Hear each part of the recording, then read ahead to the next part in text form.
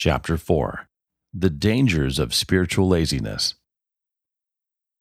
When we hear the word lazy, we might immediately think of an unemployed 40-year-old living in his parents' basement or people on welfare who are capable of working. They're physically lazy, but what about spiritual laziness? We aren't sleeping in bed all day or standing on street corners asking for money, but are there other ways we're lazy, such as spiritually? The following verses begin with another strong criticism of physical laziness, but they introduce a spiritual application that we're wise to consider. I went by the field of the lazy man, and by the vineyard of the man devoid of understanding, and there it was, all overgrown with thorns. Its surface was covered with nettles, its stone wall was broken down. When I saw it, I considered it well. I looked on it, and received instruction.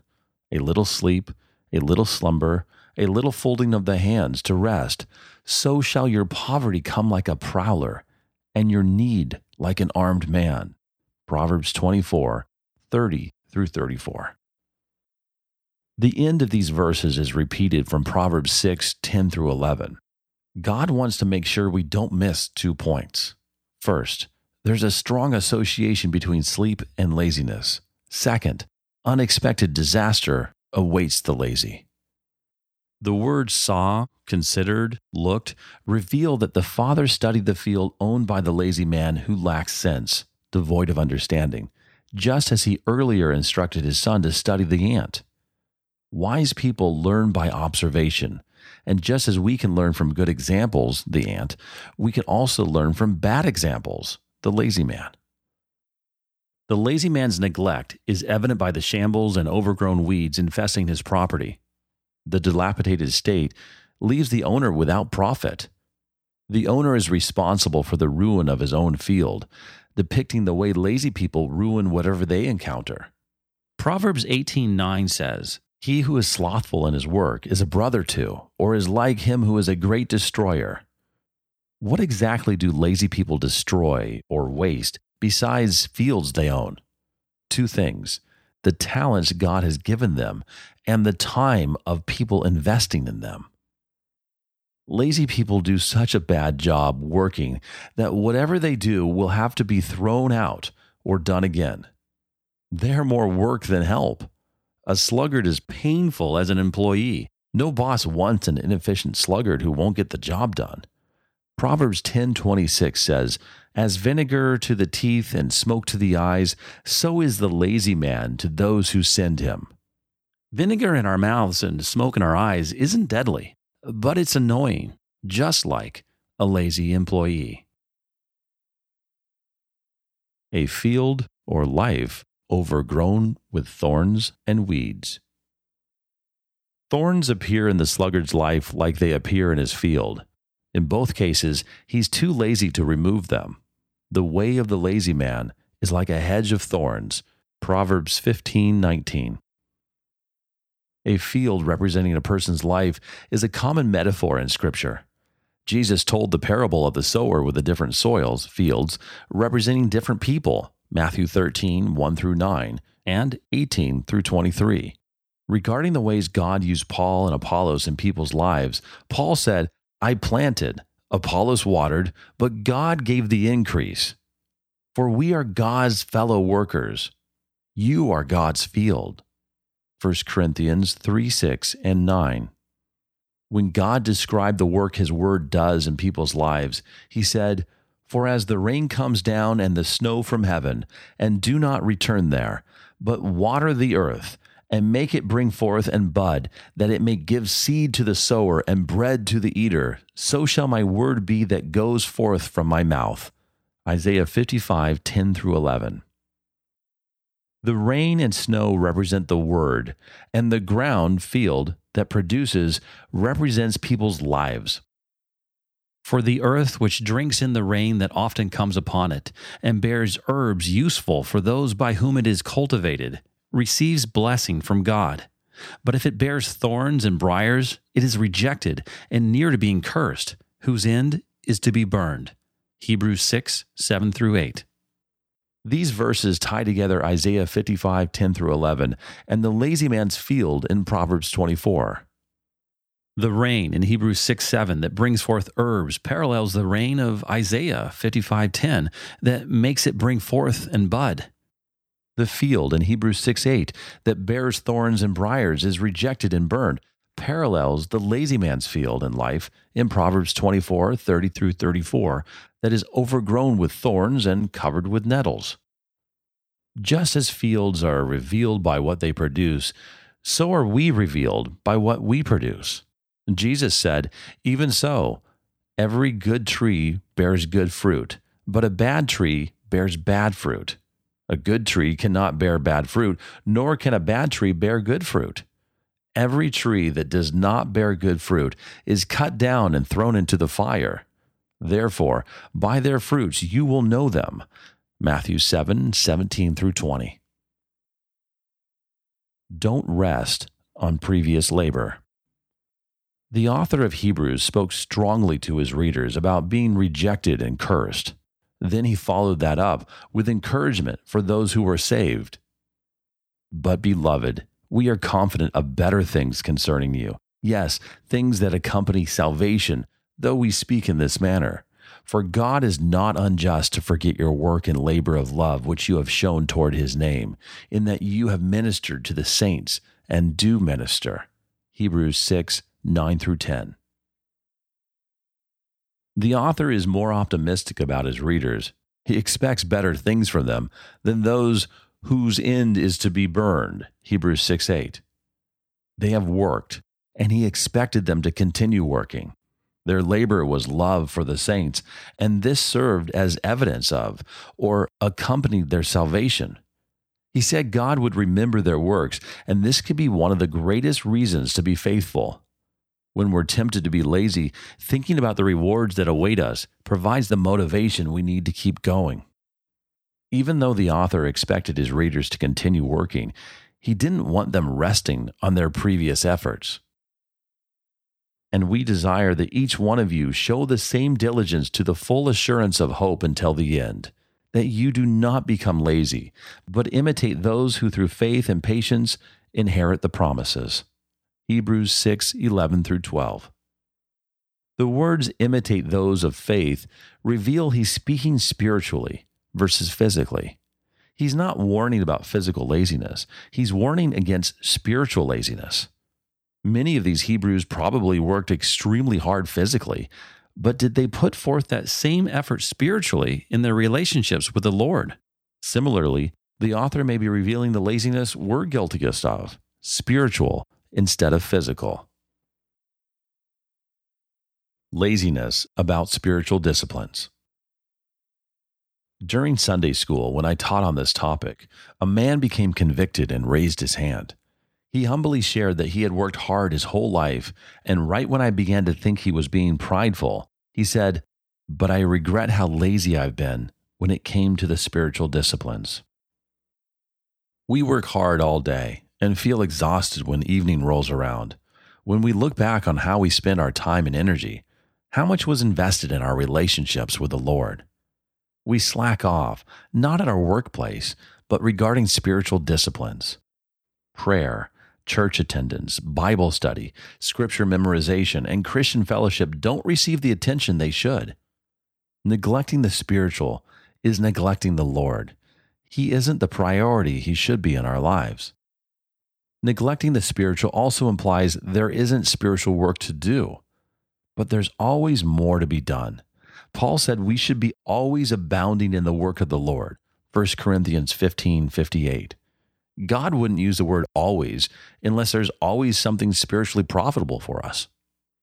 There are unbelievers who need to hear the gospel. Jesus said, "The harvest truly is great, but the laborers are few. Therefore, pray the Lord of the harvest to send out laborers into his harvest." Luke 10:2. We can labor, pray for those who labor, or pray God sends out people who labor. There are believers who need prayer and encouragement. Paul said, "Comfort each other and edify one another." 1 Thessalonians 5:11. Who might God have us reach out to through a phone call, email, or text message with something as simple as, "I just wanted to see how you're doing. Is there any way I can pray for you?" Jesus said, "I must work the works of him who sent me while it is day. The night is coming when no one can work." John 9:4. Our time to serve the Lord on this side of heaven is limited. Therefore, we must take full advantage of it. Ecclesiastes 9:10 says, "Whatever your hands find to do, do it with your might. For there is no work or device or knowledge or wisdom in the grave where you are going." We must serve the Lord to the best of our ability as long as he allows. Anyone who wants to avoid spiritual laziness can easily find an answer to the question, "What can I do right now for God?" Since Jesus redeemed us, everything, including our time, belongs to him. Laziness about temptation and sin. Hebrews 12:4 says, "You have not yet resisted to bloodshed, striving against sin." Opposing sin is described as resisting and striving. These are military terms indicating considerable effort. There is no room for laziness in this conflict. The author of Hebrews told his readers they hadn't experienced persecution that cost them their lives. Since they were called to that, they needed to avoid fainting under the lesser suffering that striving against sin caused them. Simply put, since they were called to die for their faith, they needed to be willing to do the smaller work of resisting temptation. We must be diligent against temptation, but sometimes we choose spiritual laziness. We buckle under the pressure and give in to sin. As Christians, we have a contest within ourselves. Fleshly lusts war against the soul. 1 Peter 2:11. Those who hope to persevere must exercise the utmost diligence. Mental laziness. To discourage mental laziness, 1 Peter 1:13 says, "Therefore, gird up the loins of your mind, be sober, and rest your hope fully upon the grace that is to be brought to you at the revelation of Jesus Christ." When men in the early church needed to act quickly, they gathered up their robes and tucked them in their belts. A close equivalent today is, "Let's roll up our sleeves." Since Peter referred to Jesus as a lamb without blemish and without spot a few verses later in verse 19, it's probable that he was borrowing from Passover. The Jews ate the meal in haste, ready to move, Exodus 12:11. Peter is applying this metaphorically to our minds. We need to get mentally ready for action and do whatever it takes to eliminate those thoughts that trip us up. Being sober in this context doesn't have alcohol in view. Instead, it means not becoming intoxicated with the allurements of the world, controlling our thoughts and exercising sound judgment. We should have clarity of mind, being morally decisive, and look at things earnestly. Why mention the revelation or second coming of Jesus? When we center our minds on that reality and live in anticipation of it, we escape many worldly entanglements that encumber us and hinder our spiritual progress. We live in the future tense, which means our present actions and decisions are governed by our future hope. Just as an engaged couple makes plans considering the future wedding, so we make plans today considering seeing Jesus at his return. Christians looking forward to Christ's return have greater reasons to obey him and be good stewards. Let's contrast Abraham and Lot. Abraham looked forward to the heavenly city, Hebrews 11:10. He lived considering that reality. Therefore, he had no interest in the world's real estate. By doing so, he brought blessing to his home. Lot was attracted to the city of Sodom, Genesis 13:10. He tasted the pleasures of the world in Egypt and wanted to continue enjoying them. By doing so, he brought judgment to his home. The following verse also discourages mental laziness. As obedient children, not conforming yourselves to the former lusts, as in your ignorance. 1 Peter 1:14. This contrasts our new nature with our old one. According to Ephesians 2:2, we were sons of disobedience, but now Peter says we should be obedient children. Genuine salvation results in obedience.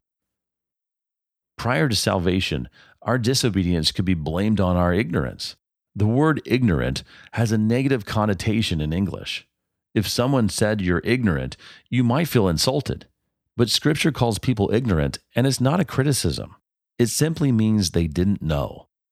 We tend to think ignorance is the opposite of wisdom, but foolishness is the opposite of wisdom. Ignorant is the opposite of knowledgeable. Before we were saved, our ignorance produced indulgence. We lacked spiritual knowledge, which led to all manner of fleshly and worldly pursuits. At that time, we didn't know better, but after conversion, we received new natures, preventing any excuses. We were imitators of the world, conforming ourselves to the former lusts. After conversion, we must not be conformed to this world, but be transformed by the renewing of our minds. Romans 12:2. We shouldn't pattern ourselves after the desires that controlled us when we were unsaved. Paul's reference to the mind reveals where this battle takes place. This leaves no place for mental laziness. We need to break away from the sins we committed prior to conversion. You should no longer walk as the rest of the Gentiles walk, in the futility of their mind. Put off, concerning your former conduct, the old man which grows corrupt according to deceitful lusts, and be renewed in the spirit of your mind. Ephesians 4:17 and 22 through 23. The battle for spiritual transformation is fought in the mind. This is why mental laziness, as well as spiritual laziness, is so dangerous. Hopefully, from now on, when we hear the word lazy, we won't think only physically.